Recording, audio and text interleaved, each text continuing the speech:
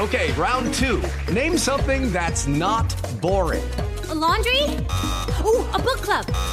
Computer solitaire, huh? Ah, oh, sorry. We were looking for Chumba Casino. That's right. ChumbaCasino.com has over 100 casino-style games. Join today and play for free for your chance to redeem some serious prizes. ChumbaCasino.com. No purchase necessary. Void where prohibited by law. 18 plus. Terms and conditions apply. See website for details.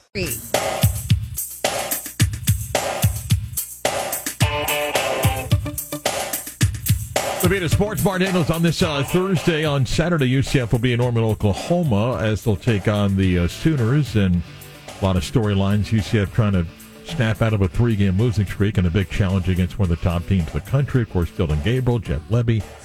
Toby Rowland is the great play-by-play voice of the Oklahoma Sooners, and is kind to give us some time as radio play-by-play guys. That's what we do. I was on his show this morning. He's on my show. Like I said this morning, we're dinosaurs that still juggle the radio show and calling all these sports. So good morning. Welcome. Thank you for joining us. How are you? I haven't talked to you in forever, Mark. It's great to hear from you. Hey, I want to start here. Take me through, because as I was explaining to you this morning, 2 weeks ago, I'm sitting there at Kansas, and we're doing our pregame show, and I'm watching what was just, look, I think the two best games in college football this year have been Texas, Oklahoma, and Washington and Oregon. So you're there at the Cotton Bowl in the middle of that great setting. Take me through as you're watching the final 2 drives of that game and how it unfolds, and obviously the significance of it for Oklahoma.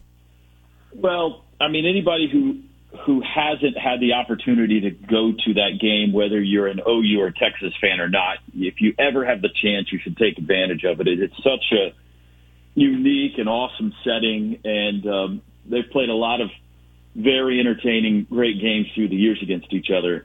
Last Saturday's, or 2 weeks ago now, ranks near the very top. It was an incredible game, back and forth all day. And Texas scores to take the lead with 1:17 to go. And you thought, well, I mean, here we go. There have been quite a few detractors or doubters maybe of Dylan Gabriel since he arrived at OU. And whether that's fair or not, it's probably not. But they did go 6-7 last year, and they're not used to that around here. And so it was his opportunity to really win over the Oklahoma fan base, and that last drive will be one that will be remembered forever among Sooner Nation. I mean, it was crisp. It was 5 plays. It was right down the field. Couple of times Dylan had to escape pressure and make a play, especially that final touchdown pass. So just an epic drive. Took a minute 2 off the clock, and it happened to be on the OU end of the Cotton Bowl, which created for some great photography on that final touchdown, but avoided the Hail Mary. Not everybody avoided the Hail Marys the last couple of weeks, but Texas has got knocked down, and Oklahoma got obviously a massive win for this 2023 season. And as we said at the time, a massive win for the legacy of Dylan Gabriel. It was really something Brent Venables needed here in year 2 after the way last year went. So for a lot of reasons, it was a big day for Sooner fans. You mentioned about last year, and it's funny, in our state here right now, despite 5-2, Billy Napier takes heat, Mario Cristobal takes heat, Mike Norvell did his second season as well. Gus is building a roster to compete in the Big 12, and just preparing for this game against Oklahoma, and you know it firsthand. The roster turnover has been significant at Oklahoma, which is rare, but we're in a NIL transfer portal world. Just give me a small version of the deep dive of how this staff has turned over the roster in a couple years. Well, they lost several guys to USC, both off the pass team and in recruiting. So Venables was kind of behind the 8 ball when he took over that December after Lincoln Riley left for the West Coast.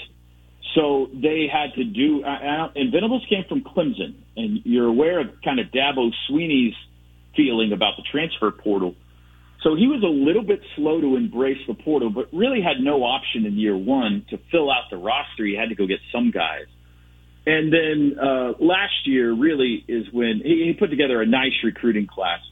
But after year one is really where they made significant inroads. They had a top 10, by some accounts, top 5 recruiting class, and picked up some huge transfers in the portal that have been able to help them right away this year. Their left tackle Walter Rouse, came from Stanford. Andrell Anthony, a wide receiver, came from Michigan, who unfortunately is lost for the season now. He got injured in that Texas game, but he was a big-time pickup. Obviously, Dylan Gabriel, back when Venables first got the job, came out of the portal. Rondell Bothroyd on the defensive line this year is a Wake Forest transfer. Dejon Terry came from Tennessee. Jacob Lacey came from Notre Dame. I mean, on and on and on. Secondary's got a couple of guys. So it has been pickups who have been able to get right into the two deep and make plays and help right away. You know, you never know with transfers whether they're going to add to your team or not be a good chemistry fit. It's a coin flip. And so far, it has pretty much across the board been positive in the transfers that they've been able to pick up. I think ultimately, Venables would like to lean less on the portal and build the 4-year model. I think that's how he believes that a program has longevity. But at least here early, when he's really needed it, they've hit in the transfer portal pretty big. You asked me this morning about UCF fans feeling of Dylan Gabriel, and I said I think there's a percentage of bitter because no one wants to have someone leave them. You want to be able to tell them when you're done with them. But I think the majority of people root for Dylan and wish him well. I'm curious, though, different when a coach leaves, are Oklahoma fans happy when USC loses? No, they are ecstatic. Yeah, that's I would say it is maybe a bit unhealthy how much Oklahoma fans pay attention to USC and avidly root against them. You have to understand that with Oklahoma football, what Lincoln Riley did doesn't happen. Like, they consider themselves a blue blood and one of the top 5 or 6 programs in American in the history of college football. And nobody has ever left Oklahoma football before for another job. I mean, they either retire and we build a statue for you, like Barry Switzer and Bud Wilkinson and Bob Stoops, or you don't cut it and get fired. You don't leave us to go somewhere else. It's just never happened before. And so people were angry, bitter. They still are.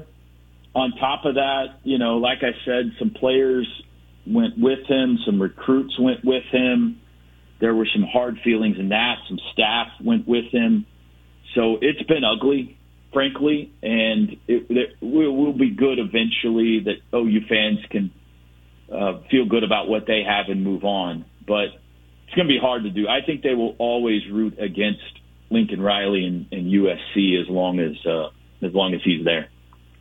Well, we talked about a little bit about Dylan. What obviously his health is the biggest thing, but what else has stood out about him and the offense? And then just curious, because look, the numbers were not good for Oklahoma's defense last year. You talked a bit about the portal where they've had some guys step in, but it's a much better defense. So, what are some things that have stood out? Why they're better?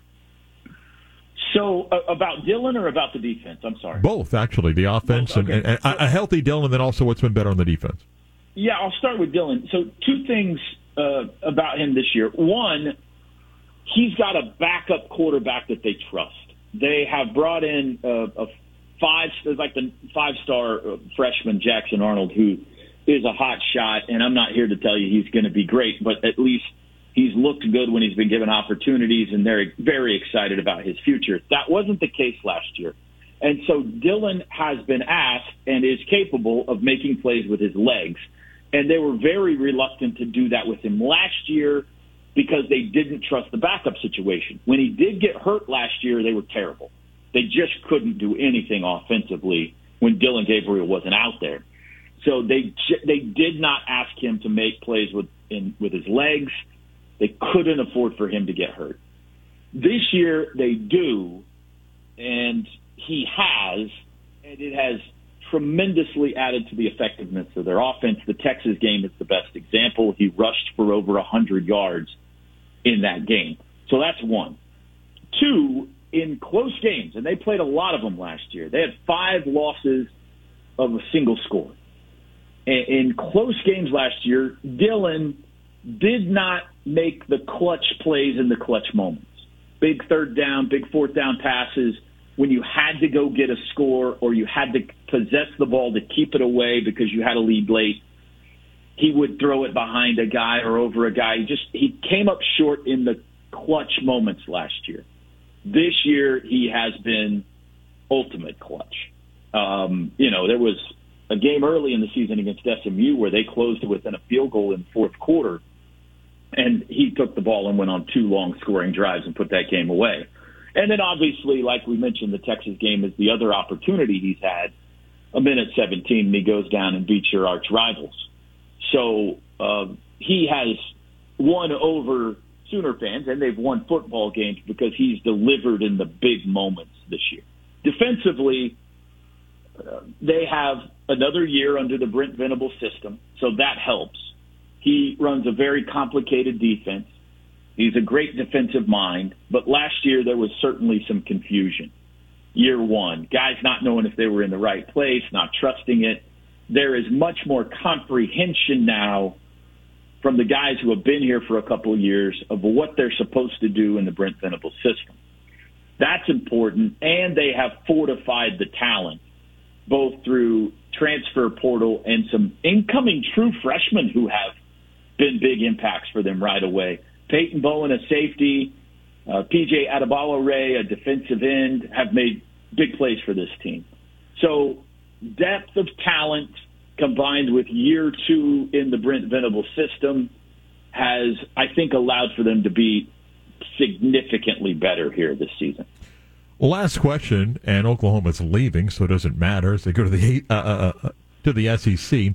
But in this first journey through the Big 12 for UCF, and look, Knight's got to do end of the bargain by winning some games. What has stood out, and you know this, and even though Oklahoma and Texas seem to be maybe the cream of the crop, but I'll give Mike Gundy credit, they found a way to get up off the dust. This league just beats each other up every single week. And teams that you think, oh, well, they're not going to, all of a sudden Oklahoma State's found a quarterback. All of a sudden Iowa State is 3-1 in the league. All of a sudden West Virginia with a coach in a hot seat. Even though they get beaten Hail Mary. I mean, that's the Big 12. And as you exit and UCF fans are getting used to this league, that's been this league for a while now, isn't it? With the exception of the dominant years of Oklahoma. Yeah, I think that's one thing that is great about this conference is that, sure, you've had some teams up and have tremendous years. I think of Baylor a couple of years ago, had a team that made a run at a potential college football playoff spot, and there have been others. Oklahoma State certainly has. TCU last year, how could I forget them? They played in the national championship game. But across the board, you've got a lot of programs that are pretty similar, football programs specifically here. You know, Oklahoma State, Iowa State, Kansas State, Texas Tech, TCU, West Virginia, Baylor, all of those programs historically, and even over the last 15, 20 years, have had pretty overall similar results, which, to what you're saying, is they kind of all just beat each other up every year, and you just see who's at the top of the pile, who's left standing at the end. The same could be said for basketball, with the exception of Kansas. Obviously, Kansas has been the cream of the crop, but it is a brutal basketball league because of the very same reason, and maybe even a higher caliber play in basketball than football in the Big 12 through the years. But I think the teams that have been added are similar as well, and it's going to make it fascinating to watch. UCF has had a great last decade on the gridiron. Cincinnati went to a college football playoff. BYU's got a great history. Houston hasn't been as good of late, but they've had some history as well. So I think and the new teams that are coming in, the Pac-12 teams. So I think the Big 12 is going to be a fascinating conference to watch going forward because it seems to me it's going to be extremely balanced, which is going to make for a really fun fight. Thank you for the time. Like I said, we'll bring that Orlando 80-degree temperature out there for Saturday, so I appreciate that, and I'll see you in a couple of days. Thanks, Mark. Safe travels, bud. Thank you. Toby Rowland, the longtime play-by-play voice of the Oklahoma Sooners. Cam Miller, a recap of last week in college football, some things to watch this weekend coming up next. Hey guys, it is Ryan. I'm not sure if you know this about me, but I'm a bit of a fun fanatic when I can. I like to work, but I like fun too. It's a thing. And now the truth is out there. I can tell you about my favorite place to have fun. Chumba Casino. They have hundreds of social casino style games to choose from with new games released each week. You can play for free anytime, anywhere. And each day brings a new chance to collect daily bonuses. So join me in the fun. Sign up now at ChumbaCasino.com. No purchase necessary. VGW. Void where prohibited by law. See terms and conditions. 18+.